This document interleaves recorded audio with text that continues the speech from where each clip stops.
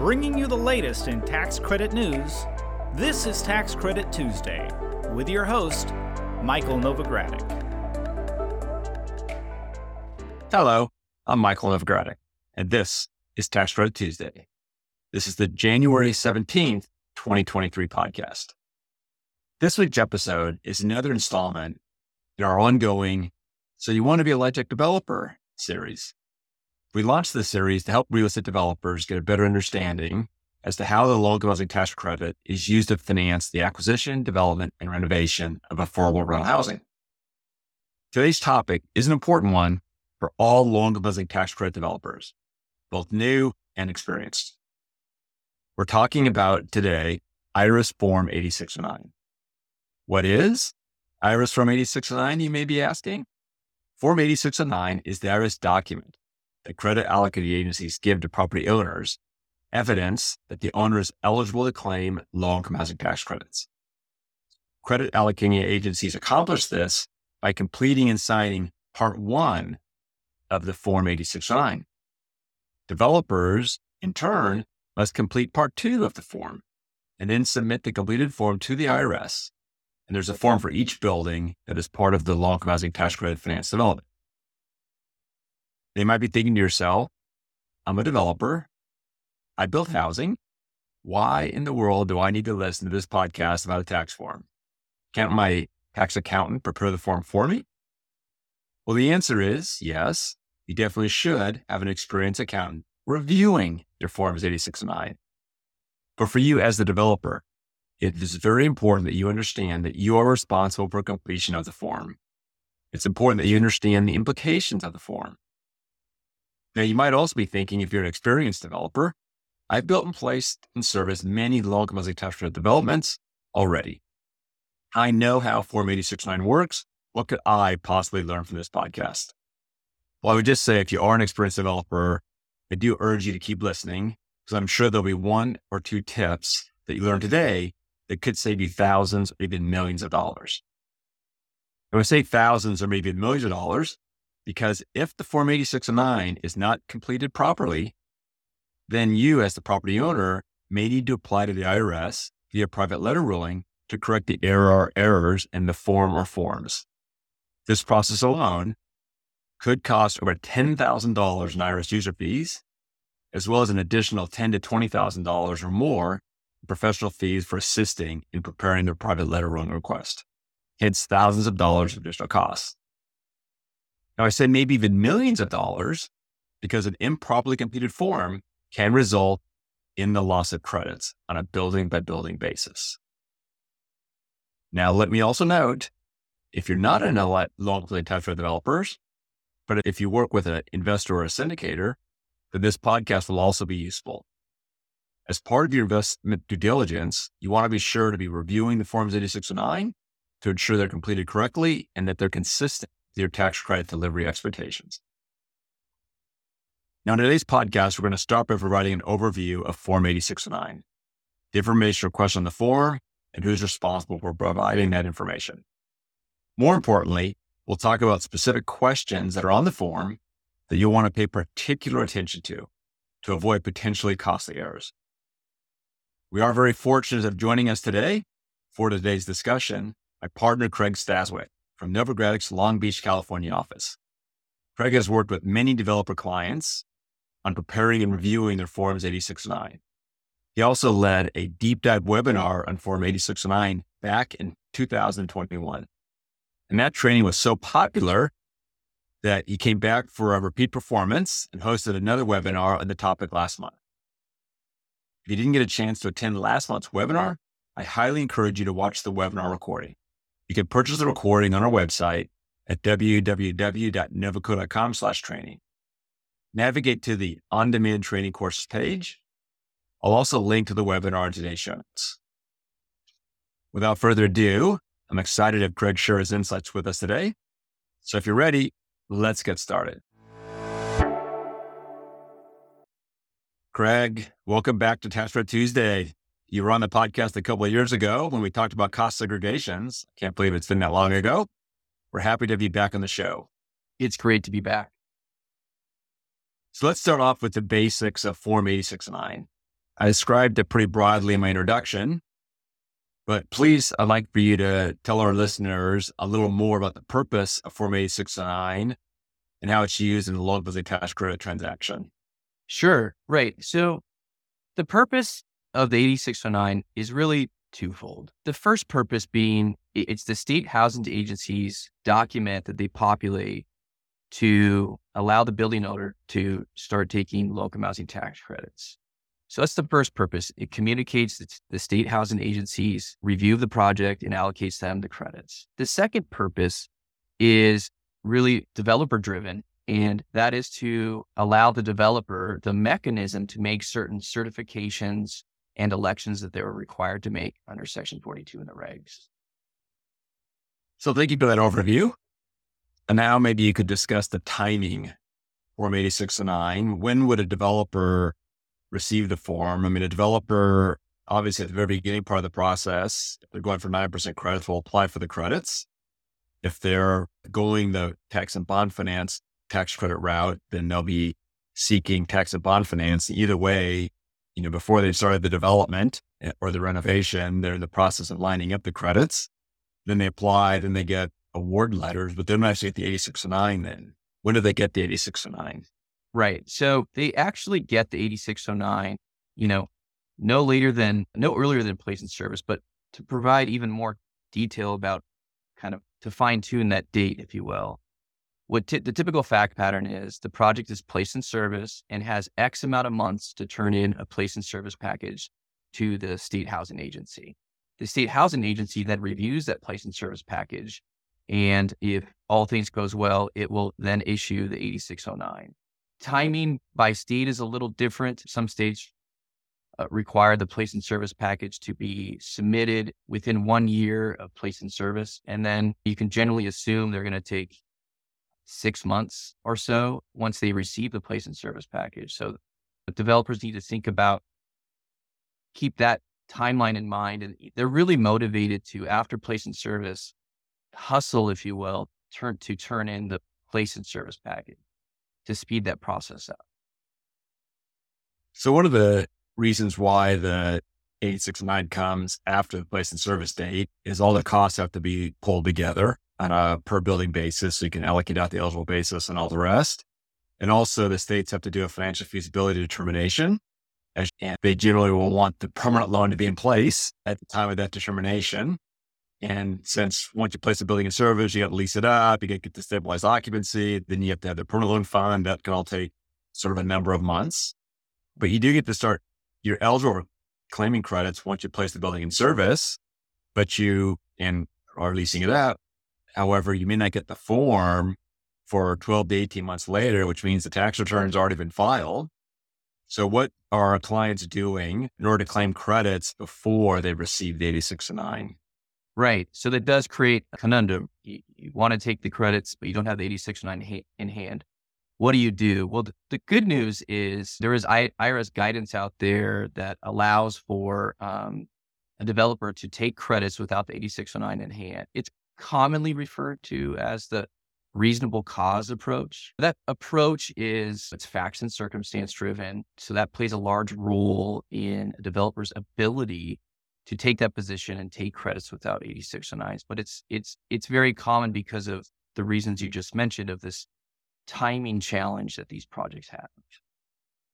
So thank you for that. And I would just expand on that a bit by saying there is a process that the broader long-term tax credit community has gotten comfortable with in terms of how to document reasonable cause and the various steps you have to do. And you want to make sure that you're traveling within the herd and from that respect and not from the herd so that you have a greater likelihood of maintaining your credits.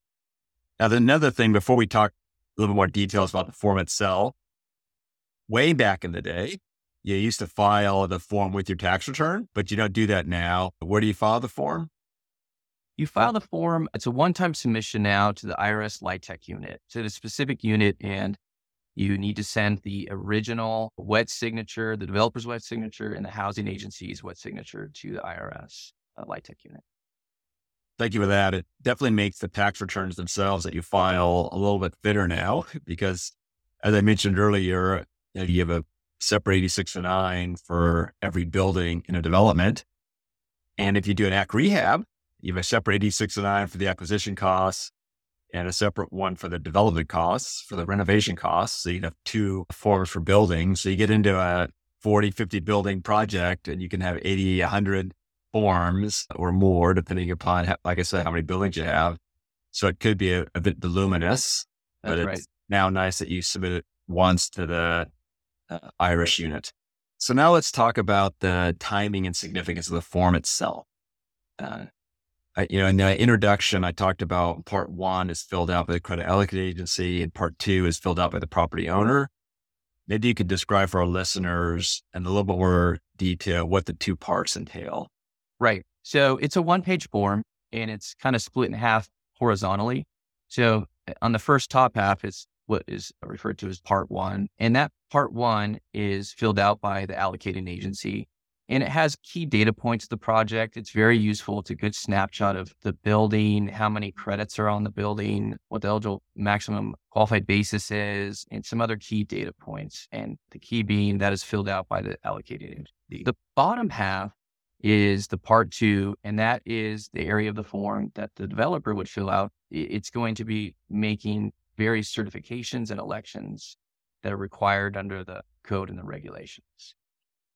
So I think I want to ask you that and get some more detail there. But before I ask you that question, let me back up a second and say, in the intro, I talked about the developers being responsible for the forms and they should work with an experienced tax accountant to review the form. What are some of the services that you provide to clients in assisting them in preparing part 2? Obviously, you're not assisting in part 1 because that's what the state allocating agency prepares.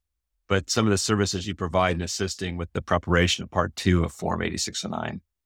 Right. So it's very common for myself and our partners, Mike, to get engaged to prepare part 2. I mean, the form is a tax form, so it aligns perfectly with what we do on a day-to-day basis, which is prepare tax forms. So we get engaged in part 2. It's very common. As part of that process, as a value add service, we review part 1 because we have seen human errors made in part 1. And this is the time and opportunity to get those things fixed now as opposed to before they're sent off to the IRS.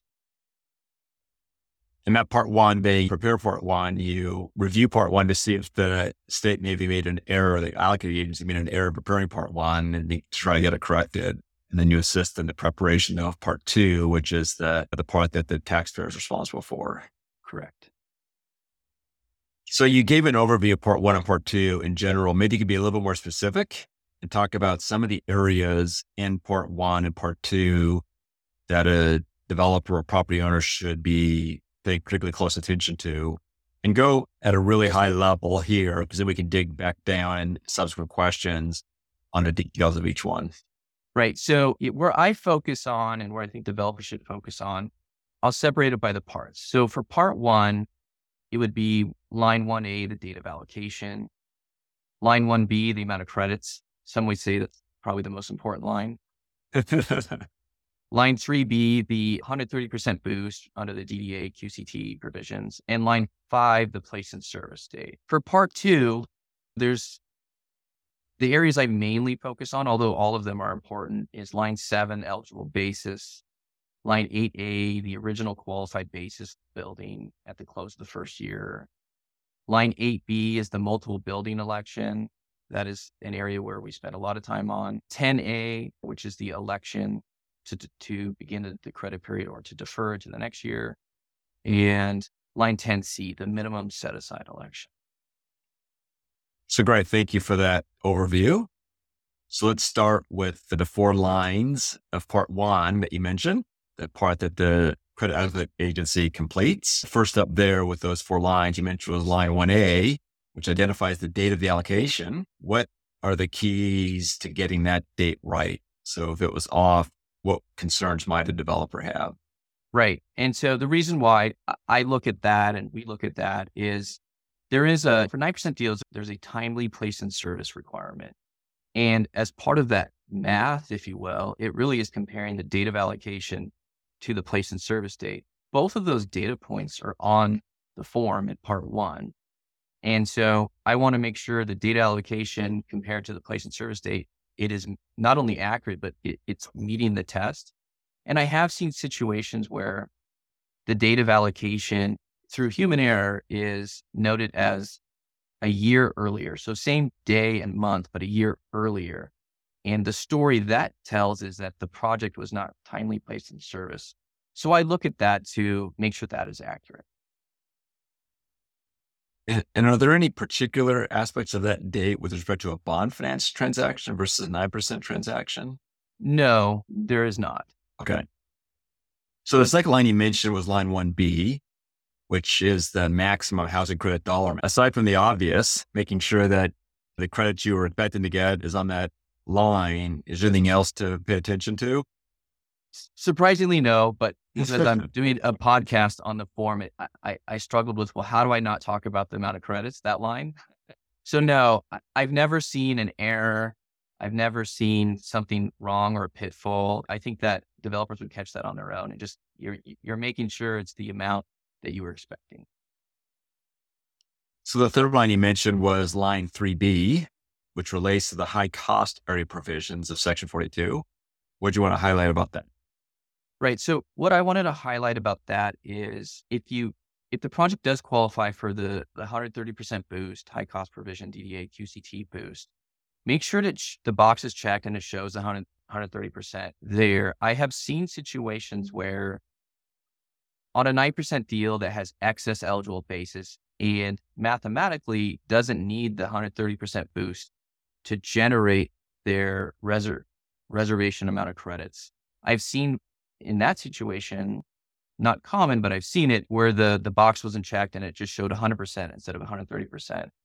And I look at that and I go, well, first off, it's not accurate. And second off, the developer would be motivated to show the boost because it almost provides some level of audit assurance, if you will, but future years, because you have more excess basis in years where if you have a down unit or an over income unit, that can help mitigate potential recapture.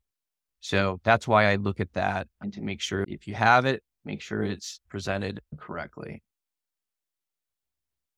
No, that's an important factor. I've seen that as well, where it's not needed. So they think, well, why bother? And you want to bother because it can help avoid losing some credits in the situations that you mentioned, as well as others.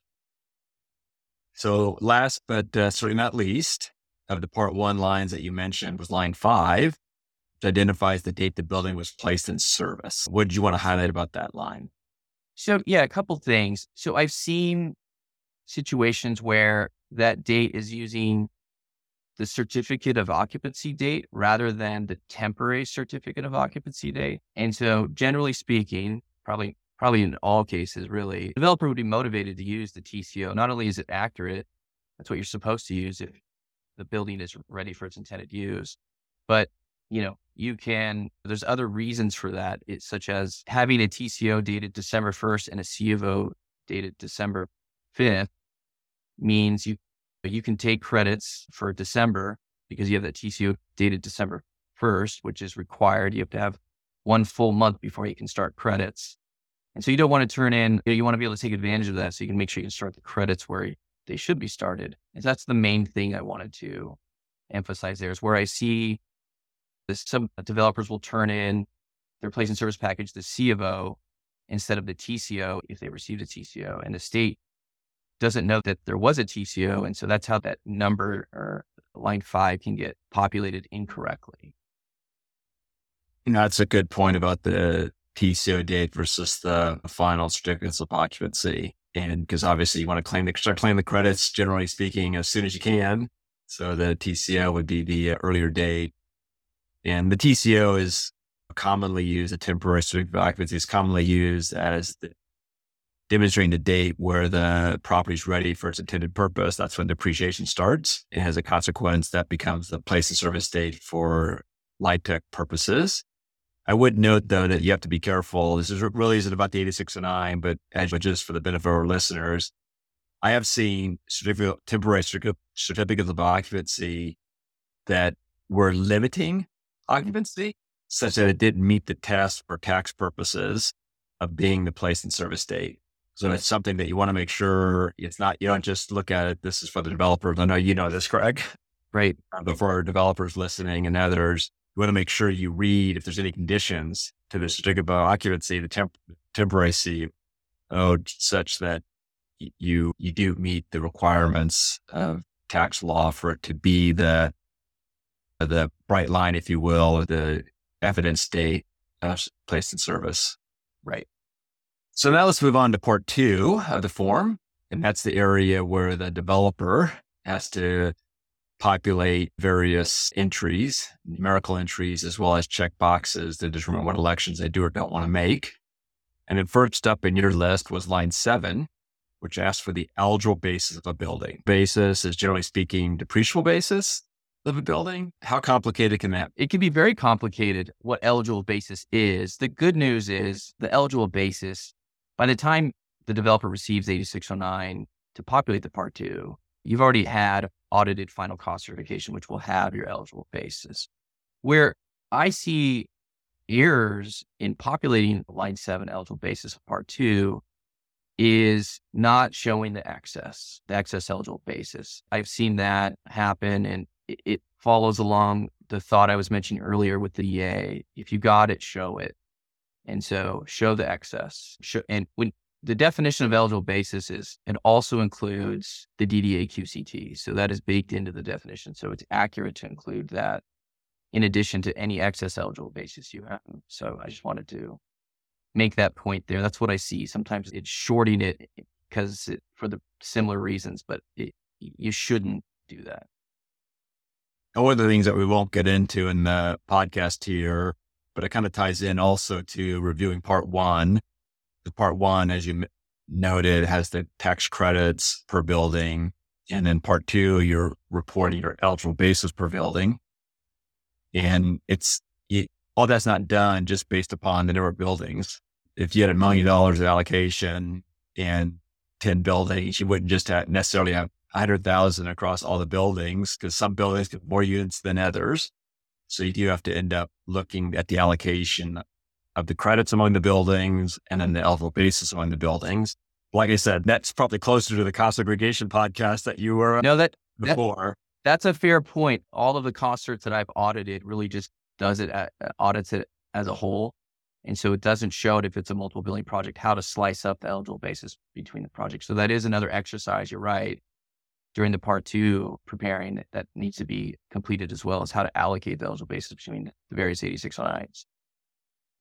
So the second line that you listed was 8A, which asks for the original qualified basis of the building at the close of the first year of the credit period.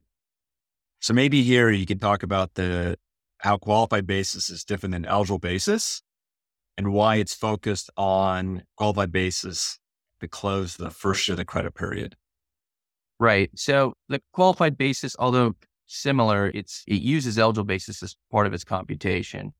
And it'll multiply. It'll include whether or not the project is 100% affordable. If it's something less, it'll use that percentage that is not affordable as well into that computation. So your qualified basis, in theory, could be less than your eligible basis if you're not 100% affordable. But I don't see any errors there. The point I wanted to highlight for the new developers in the industry is that it's measured at the end of the first year of the credit period. So there's just that little nuance there, that it's measured December 31st if you're a calendar year taxpayer. And so that's the only kind of nuance there. I'll also point out there is some COVID relief relating to units leased up in the second year and its role in whether or not there's recapture or not, which we have in other webinars. Yeah, the COVID relief dealing with the measuring your qualified basis at the end of the first year of the credit period definitely is a bit involved. I would just note to our developers that if you're 100% low income development, you're not 100% leased by the end of the first year that you place the building in service, or by the end of the year after you place the building in service, you should be looking into this COVID relief to see if, for purposes of making this calculation, you get to count units that were leased after the end of the first year of your credit period. And even what I just said there has a lot of complexities to it. I think it was accurate. It's just the key there being that if you're not 100%, if you're intending to be 100% affordable and you don't reach that 100% affordability occupancy by the end of the first year of your credit period, then you run the risk of not getting all your credits over 10 years. They'll really spill over to 11. You run the risk of claiming credits over a longer period of time, 15 years, which you're not expecting. It's going to lead to tax rate adjusters. A whole host of bad things can happen, but that's a lot of the planning you'll be doing with your tax accountant as you're approaching the end of the first year of the credit period. And also, when I think of qualified basis, eligible basis, I think of eligible basis as being, in short, the depreciable basis of each building. And the qualified basis of the building is that portion of the building, the basis, the depreciable basis, if you will, that's associated with low income units. And obviously, if you're 100% low income, then they're the same. But if you're not 100% low income, if you're a mixed income development, then it's going to be some percentage, your local occupancy percentage of your eligible basis. And then, of course, you have to layer in the 30% boost if you're eligible for that. But let's move on to the third line that you wanted to highlight, which was 8B, and that's the election. And it's something that we get lots of questions from clients about, and you have to decide if you're treating the building as part of a multiple building project or not for purposes of Section 42, which kind of ties into, I think, one of the challenges. If you actually read Section 42, the code itself, the times where it talks about building, times when it talks about project, and there could be complexities and differing interpretations there depending upon if you're applying something at the building by building level or a project level. But this is a more tailored focus question where they're asking, are you treating the building as part of a multi-building project? So it can be a potential pitfall how you answer it. So I was thinking, Craig, you could share the significance of that question and maybe any common errors you see. Right. So the significance is it plays a large part in how property is operated, because you can group buildings into quote unquote projects, and those projects have to be operated together as an aggregate in certain ways. Or you can choose not to group them, various buildings, into a project, and they can be kind of looked at separately. And there's pros and cons. We have various webinars and handbooks about making that decision. Generally speaking, the kind of rule of thumb is if there's multiple buildings and it's 100% affordable project, you're more than likely going to be making the multiple building election. If you're mixed income, you may not be. For instance, one scenario would be in multiple building project, mixed use, but maybe some of the buildings are 100% affordable. The developer might be inclined to group the 100% affordable buildings together in one group to take advantage of some of the pros of making the decision. And that way you can take advantage of some of the pros, whereas you maybe won't be able to if you do that. Have you checked yes to the question? Are there any attachments that you have to provide? Yes. And I'm glad you asked that, because of all of the Part 2 certifications and elections, this line 8B, the multiple building election, is the area where we see the most errors and the most grief, if you will. And one of the errors is when you read the instructions, it clearly says, if you want to make this election, you have to attach a statement. If you don't attach the statement, it's as if, even if you checked yes on the form, but didn't attach the statement, it's as if you checked no. And that can be really detrimental if you continue to operate as if you checked yes, and you're making all these kind of tenant transfers they're not swaps, they're now treated as new move-ins, and a whole host of other issues. And so the point I really want to make here with this line is make sure the election is done correctly, which is to include the statement. We've seen that many times. So maybe just to summarize, generally speaking, clients will treat the developments as one overall project, all the buildings in a single project. They'll answer yes, and then attach a statement listing all the buildings as part of a single project. But there can be more nuances, but you want to make sure that you understand the implications of doing something different. Right. Lots of resources to help evaluate that. Right. The other thing I'll just add to is whatever you end up filing to the IRS, make sure the property management company, because sometimes those are third parties, are aware of what was elected so that they can make sure they are operating the project in the way that makes sense with the elections.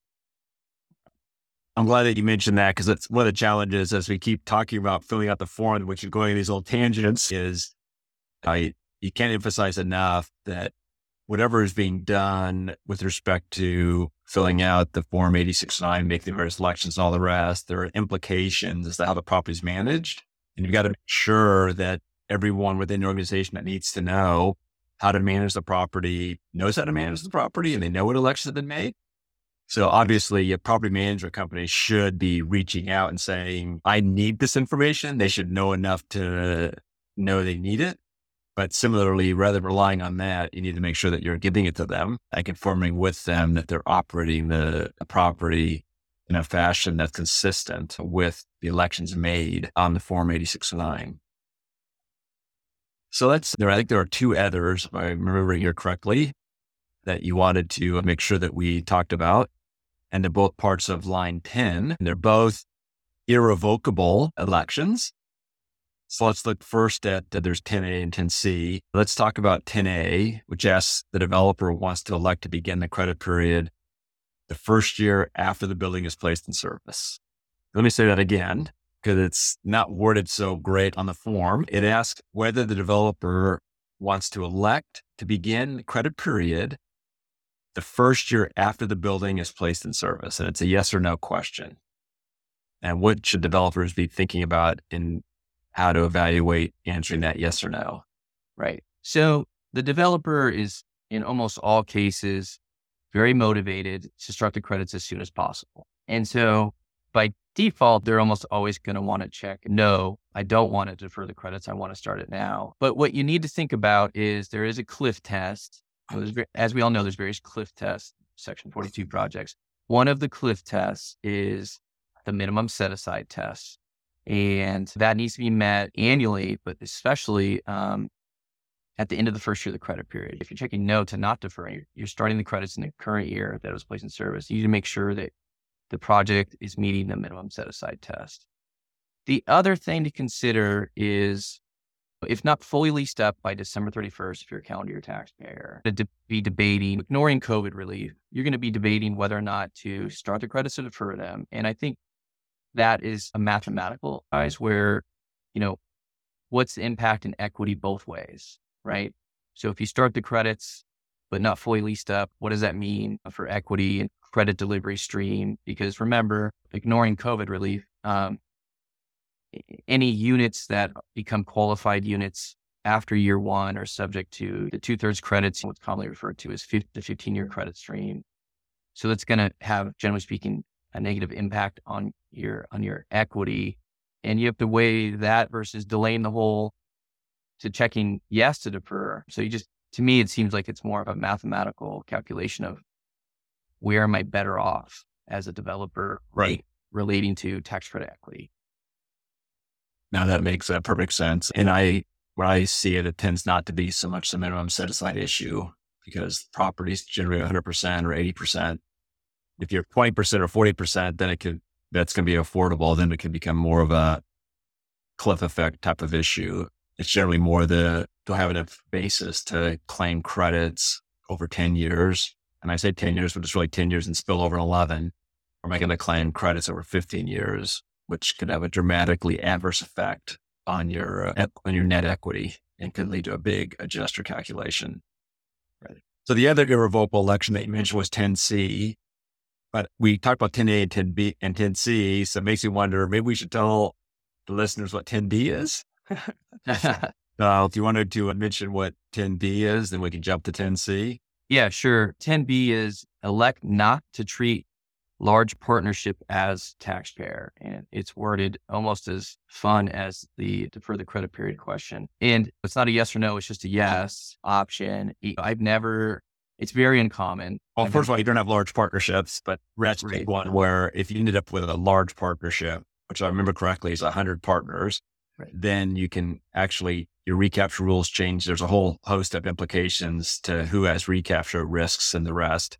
But everything that we're dealing with are small partnerships. So it's a somewhat irrelevant question. And I must say, I don't know that I've ever worked on a partnership where we were making that election, but I may not be quite right. So the other irrevocable election that we mentioned was 10C, which ask what minimum set aside is being elected. And this is probably, when I think about getting private letter ruling requests to correct elections, this is probably the one that I see the most often. And it's something where we get brought in a few years later where the developer was a local developer using a local accountant or something, and they weren't fully aware as to what this meant. And it made an election that was the improper election. So maybe you can unpack the significance of this minimum set aside election, because there's 4 choices. Maybe you can talk about the 4 choices and which ones you generally see. Right. Yeah. So there are 4 choices. It's the 20 at 50 minimum set aside, the 40 at 60. The third one is a new one. It's the new average income election. And the fourth one is the 25 at 60, which is for New York City only projects. Generally speaking, for 100% affordable projects, it's been at 40 at 60 has kind of been the default for decades. What I wanted to talk about with this line is... Just interrupt you there, just unpack the 2050, 40, 60. The 2050, for the listeners that aren't as experienced, means the minimum set aside test is all about setting aside a minimum number of units for low income occupancy and to be rent restricted and the rest.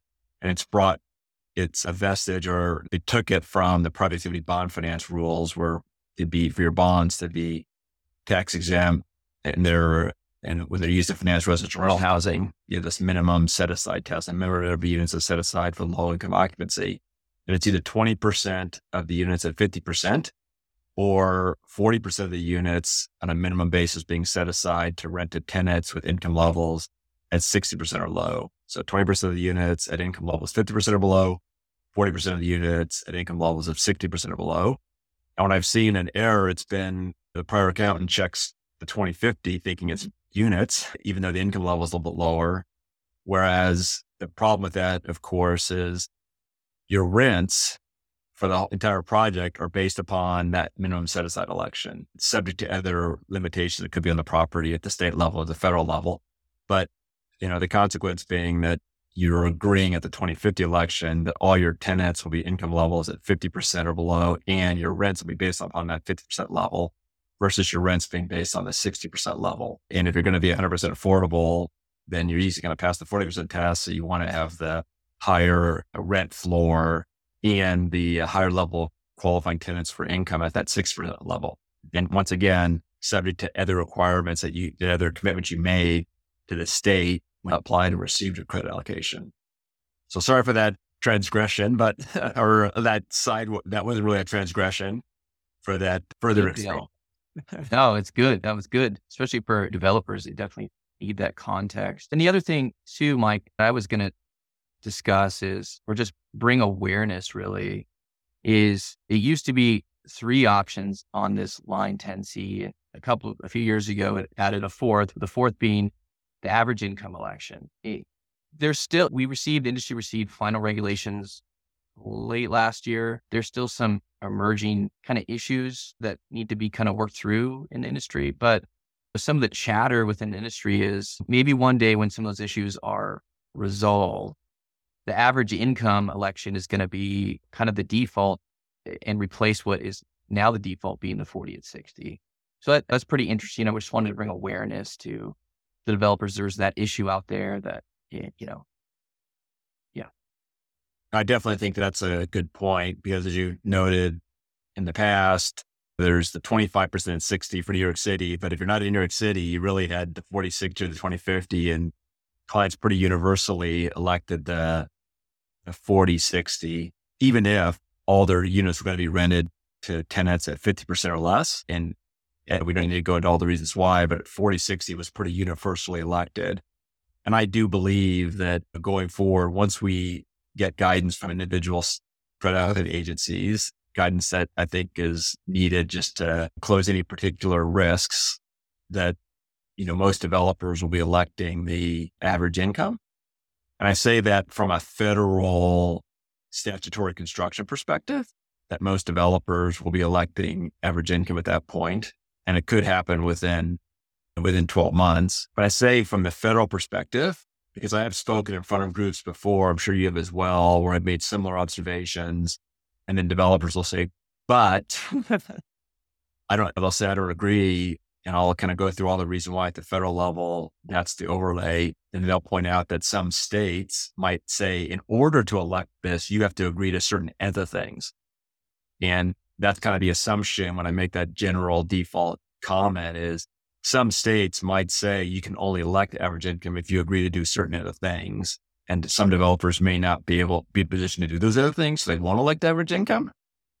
So, but for the state restricting your ability to elect it, I think there's a lot of compelling reasons why average income provides more insurance against future loss of credits than the 40/60 does. Let's move on from that. I appreciate you going through and highlighting the key parts of part 1 and part 2 that developers should pay particularly close attention to. But obviously there's other parts of the form that need to be attended to as well. But I hope this isn't the case. But I wouldn't be surprised if someone listening to this podcast says to themselves, that's an interesting point. And they go back and look at their 8609s and they discover that they actually made an error on their Form 8609. And I mentioned in the intro about the importance of if you find an error, you need to go and approach the IRS and get a private letter ruling request before you're under audit to see if you can correct the error in the election. So if you could describe why you have to do it before you go under audit for a partnership, and maybe describe the process of getting a private letter ruling request, or getting a private letter ruling as well. Right. No, I'm glad we're discussing this because what I don't want developers to find error and then they look at the amount it costs to do a private letter ruling and walk away with, well, I'll just do the private letter ruling, when the IRS audits me. And when you read the private letter rules, you generally cannot do a private letter ruling once you're audited. So I don't want people to think you can just do it when the IRS is auditing you. So if you have to say that, and it makes sense because the IRS doesn't want that either. The IRS is saying if you made it a wrong election and you identified it before we started auditing you, and you want to correct it, we've got a process to go through. And if you meet the various requirements, you can change your otherwise irrevocable election. But once we start the audit, game over on that front. Right. So I wanted to emphasize that. And I agree, it does make sense. Regarding the process, as you mentioned, the amount of professional fees associated with this, it's a very formal process. It's quite lengthy. So I didn't want to get into the nuances of the process. It's very formal. Okay. The other point I'd like to make is I also wouldn't think of it's a given that you'll get the ruling that you want. So facts and circumstances clearly play a large role in the private letter ruling request and how the IRS will respond to that. No, I agree with that. And a lot of times the private letter ruling is all about a transaction or something you want to do, and you want to get clearance from the IRS as to what the treatment will be when there's an area that you have a particular concern about. But the private letter rulings where we're dealing with correcting an error of an election, there's a pretty high success rate. Yeah. Clear that it was an error because you have so many other documents that document what you intended that there's a very high success rate. And we see all the time different private letter ruling requests. If you go to our website, you'll see lots of PLRs correcting elections that were made in error. So you can, and there's also a pre-conference process with a private letter ruling request where you get a good sense as to which direction the IRS is headed. So I think that in the issues that we're talking about here, there'd be a high success rate, but you point out not a universal success rate. Correct. And it's all about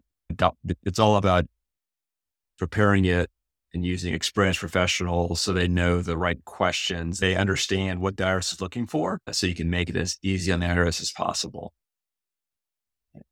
So before we close, I can't help but ask just a more general question. What other advice would you share with developers about Form 8609? And this is a opportunity for you to plug the webinar because that's obviously a must listen. So definitely the deeper dive webinar Wayne and I did last month to get just kind of into the weeds and trenches, if you will, of some of these issues. And then just to recap, mistakes can be very costly. take your time when you review the form and have multiple parties review the form as well, including your CPA. A great point about multiple parties within the client. Definitely it's hard to catch your own ear. Yes. And it's also one where we talked earlier about making sure the property management team gets the 8609 after you made the elections, but really they should be involved in making the elections.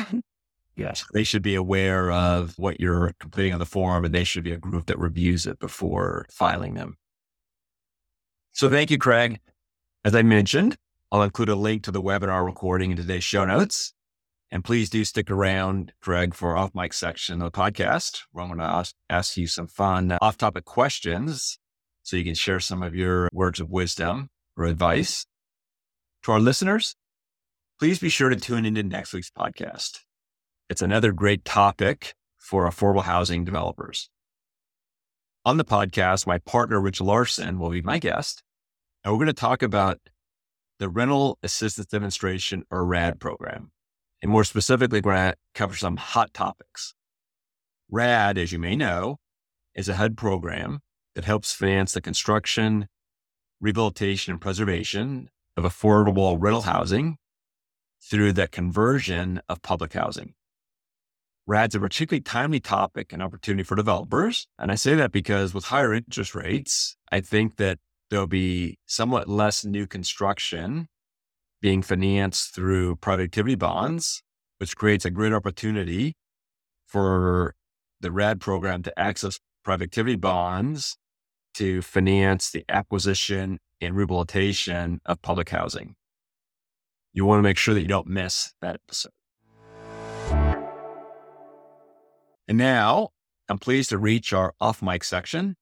It's a fun way for listeners to get some tips and recommendations from our guests. I have a couple of questions for you, Craig. The first one is, and it's one that I love asking, and it's timely for the new year, not just for tax accountants heading into a busy season, but also for everyone who has New Year's resolutions.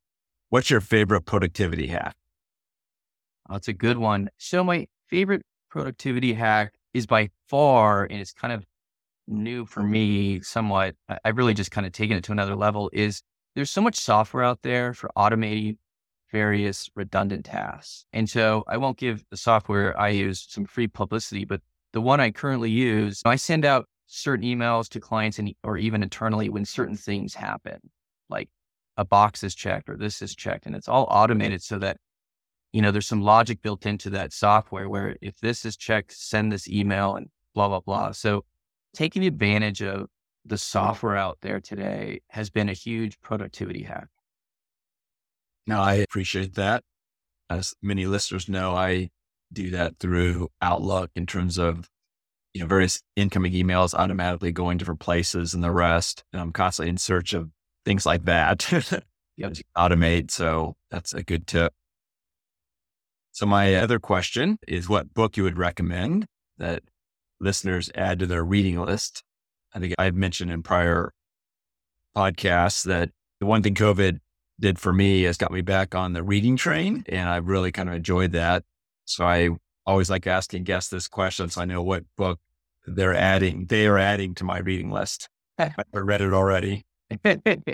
Well, I don't know if you'll be adding the books I recommend, Mike. So the books that I recommend is geared towards parents of toddlers. Okay, those are right. Those are the books I've been reading as of late. We've been reading the Berenstein Bear books. Those have held up quite well. So we're reading those at Storytime every night.